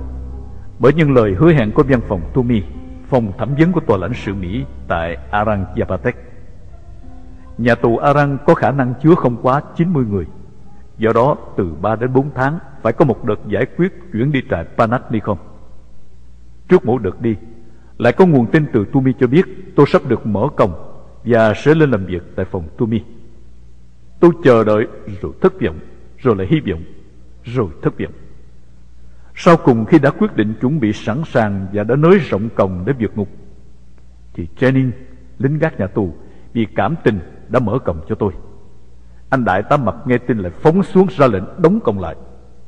Còng đóng chặt lại như cũ, nghĩa là bao nhiêu công khó tháo còng của tôi đều đã trôi xuống sông, xuống biển. Jennings vì thương tôi mà giống như đã hại tôi. Để phản đối hành động lạm quyền bất công của anh đại tá mập, tôi bắt đầu tuyệt thực. Một cai tù mới đổ tới, có biệt danh là ống mô, còn bỡ ngỡ, nên đã năn nỉ tôi. Mày không ăn nhiều thì ăn vài muỗng cũng được.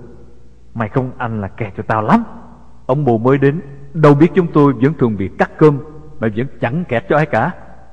Tôi cương quyết không ăn. Buổi tối ông bô lên phòng bảo tôi: Nhà tù cấm tuyệt thực. Nếu mày không ăn, ta buộc lòng phải có biện pháp. Nghe ông bô đe dọa, tôi nổ nóng đáp: Tôi sẽ tuyệt thực cho đến chừng nào được mở công thì thôi. Và tôi nằm lì trên phòng, không thèm xuống trong giờ ăn.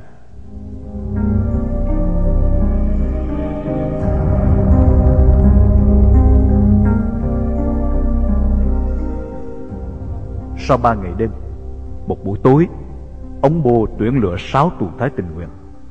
Thời gian này có một băng tù thái ba gai và hung dữ lại ghét Việt Nam, rồi dẫn tôi xuống nhà dưới.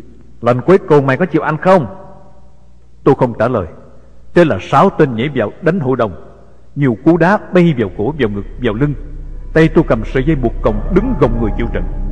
Tôi khám phá ra một điểm kỳ lạ của cơ thể, là trong tình trạng đói khát kiệt lực, cảm giác đau đớn bị giảm và khả năng chịu đựng hành hạ càng tăng.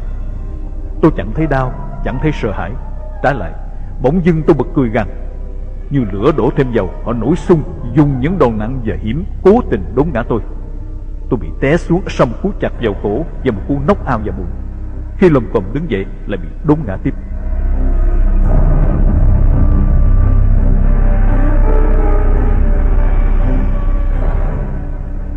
Trận đòn hội chợ tiếp tục cho đến lúc tên trưởng toán ẩn mặt phía ngoài chạy vào ngăn lại và dẫn tôi lên phòng giam, vì thế không có kết quả.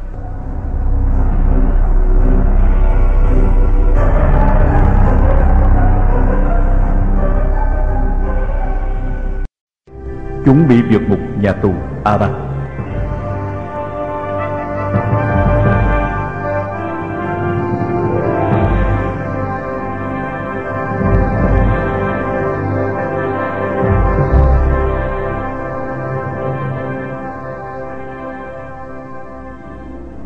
Biết dùng võ lực tra tấn không khuất phục được tôi, họ chuyển sang kế hoạch khác, đó là đánh tù Việt Nam. Thật là một thời kỳ kinh hoàng. Mỗi tối sau giờ ăn cơm chiều, tất cả tù Việt Nam đều ở trong trạng thái tinh thần căng thẳng sợ hãi. Băng côn đồ được bật đèn xanh thẳng tay đánh đập. Có người bị đánh bất tỉnh nhiều lần trong đêm, rồi đổ nước lạnh cho tỉnh lại, đánh tiếp. Có đứa bị đốt sâu đốt lông như thằng Nục. Trời vừa tối, tiếng ầm ầm bịch bịch vang dội hỗn loạn khắp phòng. Lúc đầu bị đánh, mọi người đồng thanh la lớn kêu cứu, nhưng không những không được can thiệp mà lại còn bị trừng trị nặng hơn. Từ những tay mập mập khỏe mạnh đến những kẻ ốm yếu bệnh hoạn, mỗi đêm ít nhất cũng bị đánh bất tỉnh một lần. Tôi bị giam ở phòng kỷ luật riêng, nghe tiếng đánh đập la hét mỗi đêm đau đớn như mình đang bị hành hạ. Mỗi lần thấy các bạn đi ngang, mặt mày thiểu não hốc hác và bầm tím, tôi cảm thấy xúc động mãnh liệt.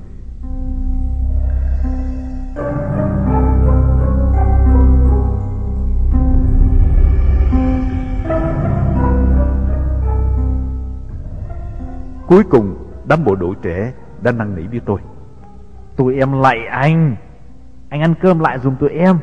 Nếu anh không ăn cơm, họ sẽ đánh tụi em đến chết. Dương Bá Linh tự lên 9 ngón cũng là tay ăn nói khí phách.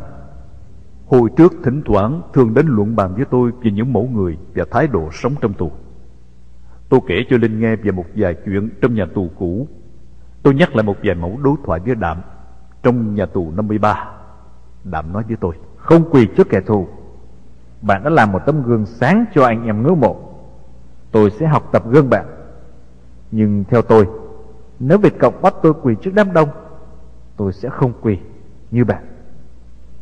Trái lại, nếu họ đem tôi vào rừng vắng một mình, có lẽ là tôi sẽ quỳ, bởi vì tôi cần phải sống để dạy dỗ các con tôi nên người. Tôi phản đối: Không thể được. Bạn không thể dạy con cái của bạn sống hiên ngang, sống bất khuất, sống hào hùng, sống xứng đáng nên người bằng cái thái độ hèn hạ đó. Bạn sẽ trả lời với con cái như thế nào khi chúng hỏi bạn rằng: Con nghe người ta kể lại rằng ngày xưa có lần ba đã hèn nhát, hiếp nhược, quỳ phục trước mặt kẻ thù, phải không ba? Ta bạn cứ chết đi, chết hiên ngang bất khuất, chắc chắn con cái của bạn sẽ học được bài học quý báu bằng chính tấm gương sáng của cha mình. Bạn cứ chết đi, và những bạn khác cứ chết đi một cách anh hùng, không khuất phục, thì kẻ thù sẽ khủng hoảng tinh thần, sẽ điên loạn, sẽ chết, sẽ sụp đổ vì sợ hãi tinh thần khí phách của chúng ta. Linh Chín Ngón sau đó cũng đã phải thú nhận. Tôi nghĩ tôi có thể làm được như anh. Cho dù họ đem tôi đi xử bắn, tôi vẫn không sợ. Thế mà khi tụi nó áp lại đánh tôi, chẳng biết thế nào mà tôi quýnh lên chắp tay lạy nó chối chết. Tôi cười trả lời: phải thử lửa mới biết được đá vàng chứ. Phải thử thách quá giới hạn chịu đựng của con người, mình mới hiểu được mình, mới có thể tự xác định được mình. Từ ý nghĩ đến hành động phải qua một quá trình tu luyện và thử thách.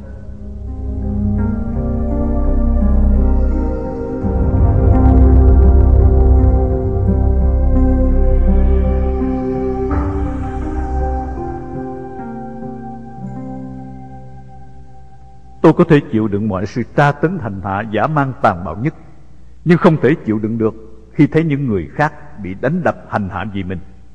Hơn nữa, từ ngày thứ 4 trở đi, cô y tá của ICRC mỗi ngày lại được phái đến để theo dõi tình trạng sức khỏe của tôi. Và tôi thân với Daniel từ đó.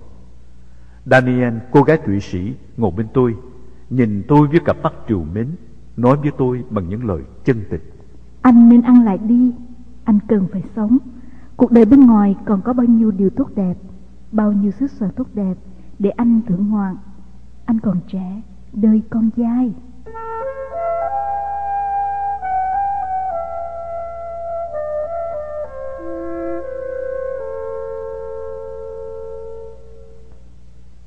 Tôi nhìn Daniel, ráng tán một câu, mặc dầu hơi thở đã gần thôi thóp. Anh đã đi nhiều nơi rồi, từ Nhật Bản, Guam, Hawaii, Texas, California, Campuchia. Anh đã thấy đủ và hưởng đủ. Giờ phút này, anh chỉ còn một hạnh phúc duy nhất là nhìn em mỗi ngày ngồi cạnh anh. Vì vậy, anh phải tiếp tục trượt thực để được hưởng cái hạnh phúc tuyệt vời đó. Daniel bối rối. Trong đôi mắt chớm chớp xúc động của nàng, tôi đọc được những dòng chữ sau đây: chàng ơi, chàng gần chết rồi mà sao còn đa tình vậy? Chàng thì gần chết, mà em thì đã chết vì chàng rồi. Chàng có biết không?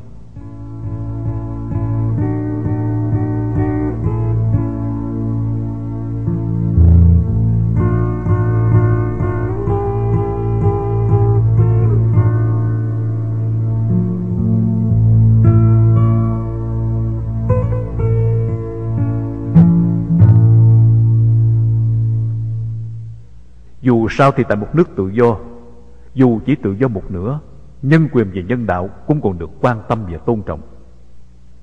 Tôi nằm tuyệt thực tại nhà tù Thái Lan, mỗi ngày đều được một người đẹp ngồi bên cạnh, khuyên can săn sóc.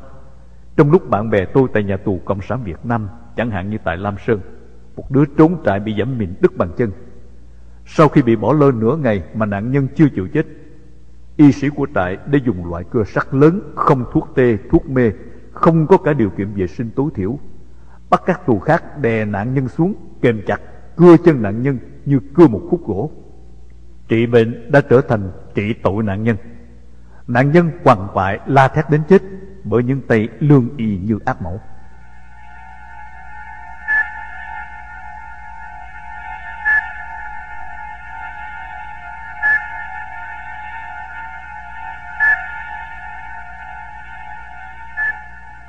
Sau một tuần tôi bắt đầu ăn lại, vì không muốn làm phiền đến nhiều người khác là tù Việt Nam và ICRC.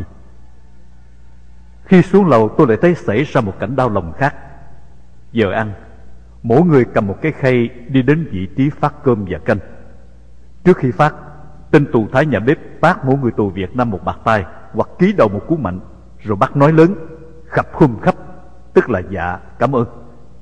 Chữ khắp là tiếng dạ của kẻ dưới đối với kẻ chức quyền, đối với người trưởng thượng. Nghe nó mất sĩ khí quá. Đến phiền tôi, tên bếp không dám đánh, nhưng bắt tôi nói khập khum khắp.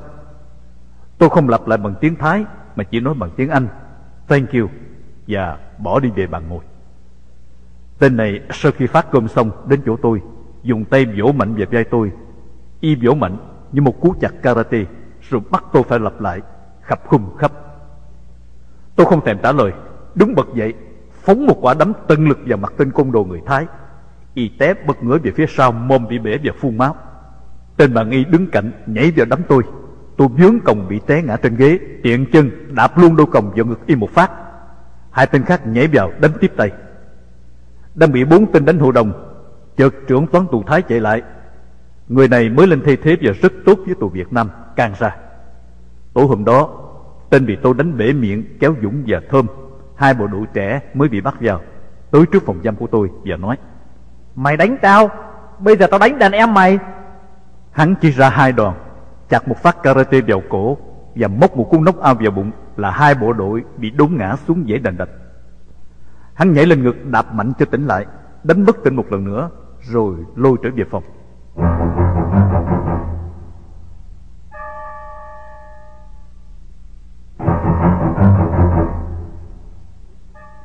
Ngày hôm sau, sếp của đám côn đồ gặp tôi, mời thuốc hút và xin lỗi. Y bảo rằng: Mặc dù sau 7 ngày tuyệt thực, Phú còn sức yếu lại đang bị còng, mà một mình dám đánh lại cả đám của tôi rất phục sự can đảm và hùng tính của Phú còn. Từ đó, mỗi buổi trưa, y gọi tôi đến cửa sổ, bảo dùng dây kéo gói cơm chiên thịt bò y để dành chiêu đãi tôi. Tôi dễ dàng hòa quản thân thiện với kẻ biết điều. Nhờ vậy mà không khí căng thẳng giữa tù Việt Nam và tù hung dữ này được lắng dịu dần. Những người tù Thái mới vào thường hỏi thăm Lý Tống là người nào, và đến làm quen với tôi cũng do các câu chuyện mà những người tù Thái cũ mến tôi kể lại.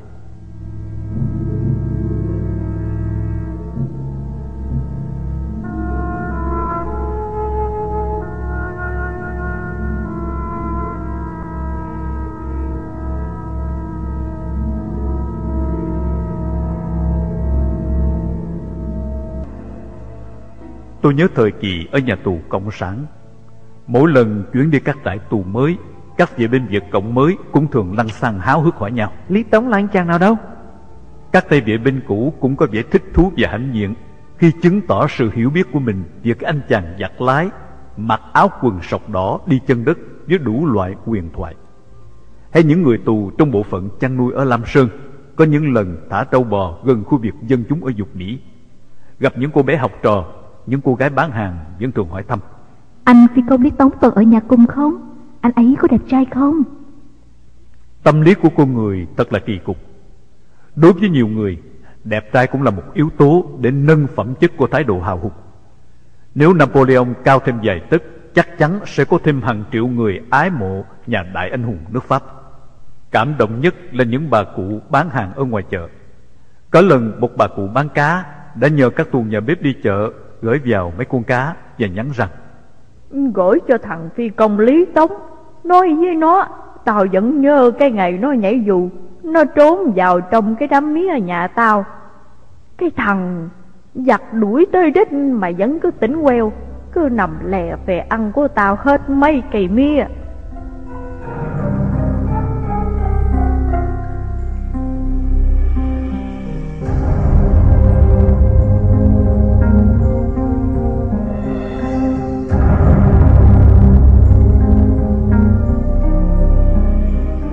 Đa số tù Thái ở với chúng tôi rộng rãi và thân hữu.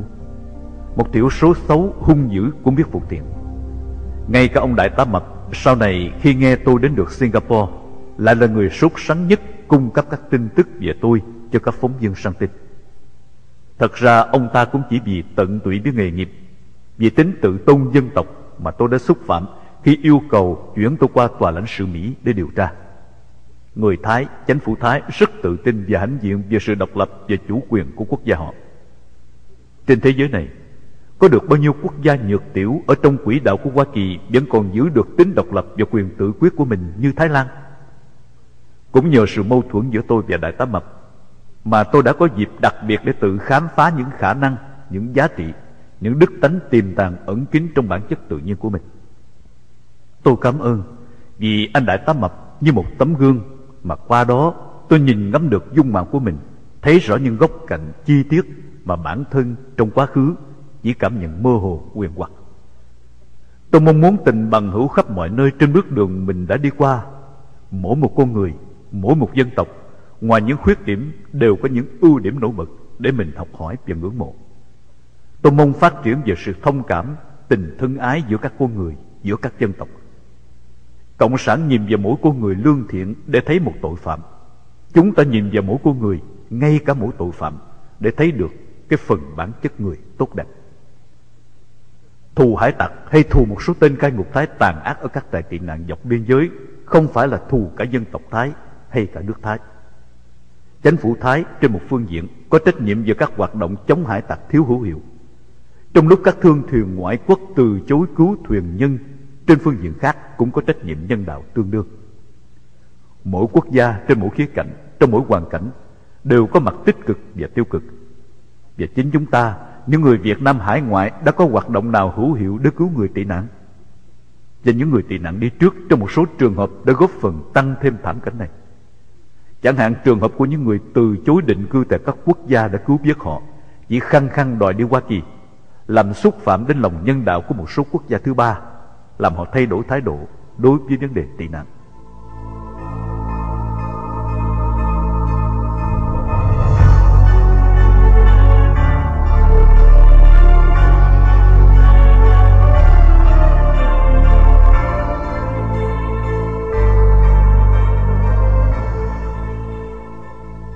Ta chỉ trích người mà quên tự chỉ trích mình. Những người dân di tản từ miền Trung vào Sài Gòn trong những ngày đầu miền Nam thất thủ vẫn còn chưa quên hình ảnh tàn bạo khủng khiếp của những tên côn đồ hải tặc Việt Nam đối với chính đồng bào ruột thịt của mình. Nếu ta là Thái Lan, ta có chắc hoàn toàn tránh được thảm trạng đó hay không? Bởi vì ngay chính trên lãnh thổ Hoa Kỳ, những tên bộ tặc vẫn hàng ngày gây nên những tội ác kinh khủng mà chúng ta vẫn chưa đóng góp tích cực để ngăn chặn và trừng trị hữu hiệu. Con sâu làm rầu nồi canh, nhưng con sâu không phải là đại diện của nồi canh. Ngay cả với Cộng sản, tôi cũng không hận thù theo kiểu điềm và đạm. Với đạm, phải lóc từng miếng thịt, phải rút từng sợi gân, lột da, moi mắt, nếu một ngày lật được thế cờ. Với điềm, nụ cười thỏa mãn khi kể lại những cuộc hành quân ngày trước, bắt được nữ cán bộ Việt Cộng, nhát lựu đạn mini và âm hộ để trừng trị.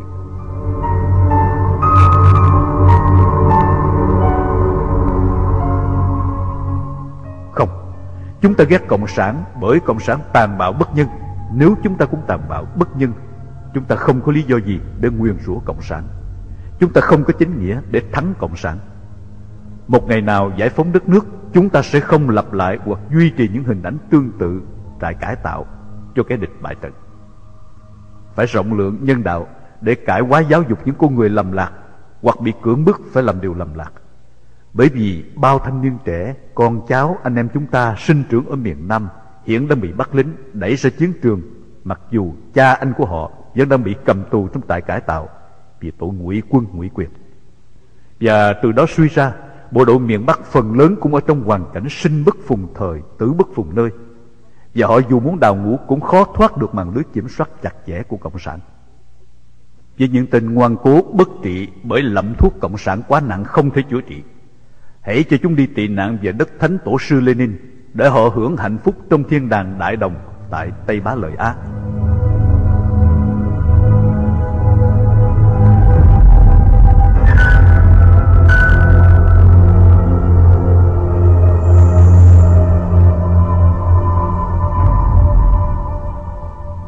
Mặt khác, cũng nhờ Cộng sản mà tôi thấy được ý nghĩa đời sống. Tôi biết hưởng hạnh phúc trong tầm tay, những hạnh phúc bình dị đơn giản. Nhờ Cộng sản tôi biết sống để trở thành con người hữu ích, biết nâng cao tâm hồn mình vì những mục đích cao thượng. Tôi tiến bộ được nhờ 6-7 năm trong tù ngục Cộng sản. Chỉ những lúc sắp chết mới thấy hết giá trị của sự sống. Chỉ những lúc đói khát cùng cực mới biết thưởng thức những hương vị bình thường. Tôi đã từng nói với ông Julian, cao ủy trưởng cao ủy tị nạn tại Ga Lăng, trong một bữa tiệc khoản đãi tôi ngày đầu tiên tôi đến trại: nếu không sống với Cộng sản, giờ này tôi cũng còn mang bản tính của một playboy. Nhờ có kinh nghiệm với Cộng sản, tôi đã có ý thức mới để trở thành một chiến sĩ tận tụy và dũng cảm. Kẻ ác, kẻ xấu là bậc thầy vĩ đại nhất dạy tôi trở nên người tốt. Vâng, tôi học được từ những người xấu nhiều hơn từ những người tốt. Chính những cái xấu xa đê tiện, cái độc ác, cái gian xảo, cái hèn hạ được phô bày trần truồng trước mắt làm cho tôi cảm thấy ghê tởm, phẫn nộ, khinh bỉ. Chính những cảm giác đó đã giúp tôi tránh được những lầm lỗi mà kẻ khác đã phạm phải, cho tôi một chỗ đứng khách quan để nhìn ngắm chủ quan, giúp tôi hạnh phúc trong những lựa chọn hướng thượng. Suốt cuộc đời chiến đấu, tôi chưa bao giờ ra trận với động cơ của sự hận thù, nhưng chính vì công lý, vì chủ quyền lãnh thổ cần được bảo vệ và tôn trọng, và quyền tự do lựa chọn định chế chính trị của người dân. Và trong tương lai, tôi sẽ tiếp tục chiến đấu vì sinh mạng của người dân Việt Nam đang quằn quại rên riết dưới gông cùm thống trị của Cộng sản. Vì hạnh phúc và quyền sống của con người, chúng ta phải tiêu diệt bất cứ thế lực nào bóp chết hạnh phúc và quyền sống của con người.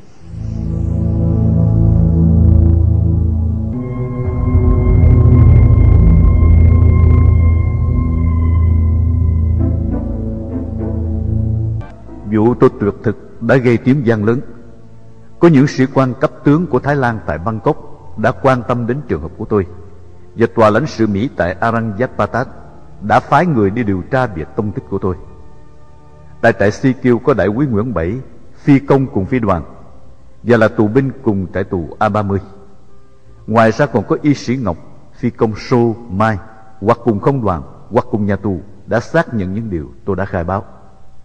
Ngoài ra còn có Hồng đánh cá ở Đài Côn, Campuchia cùng tôi, biết rõ tôi đang tị nạn tại trại NW 82.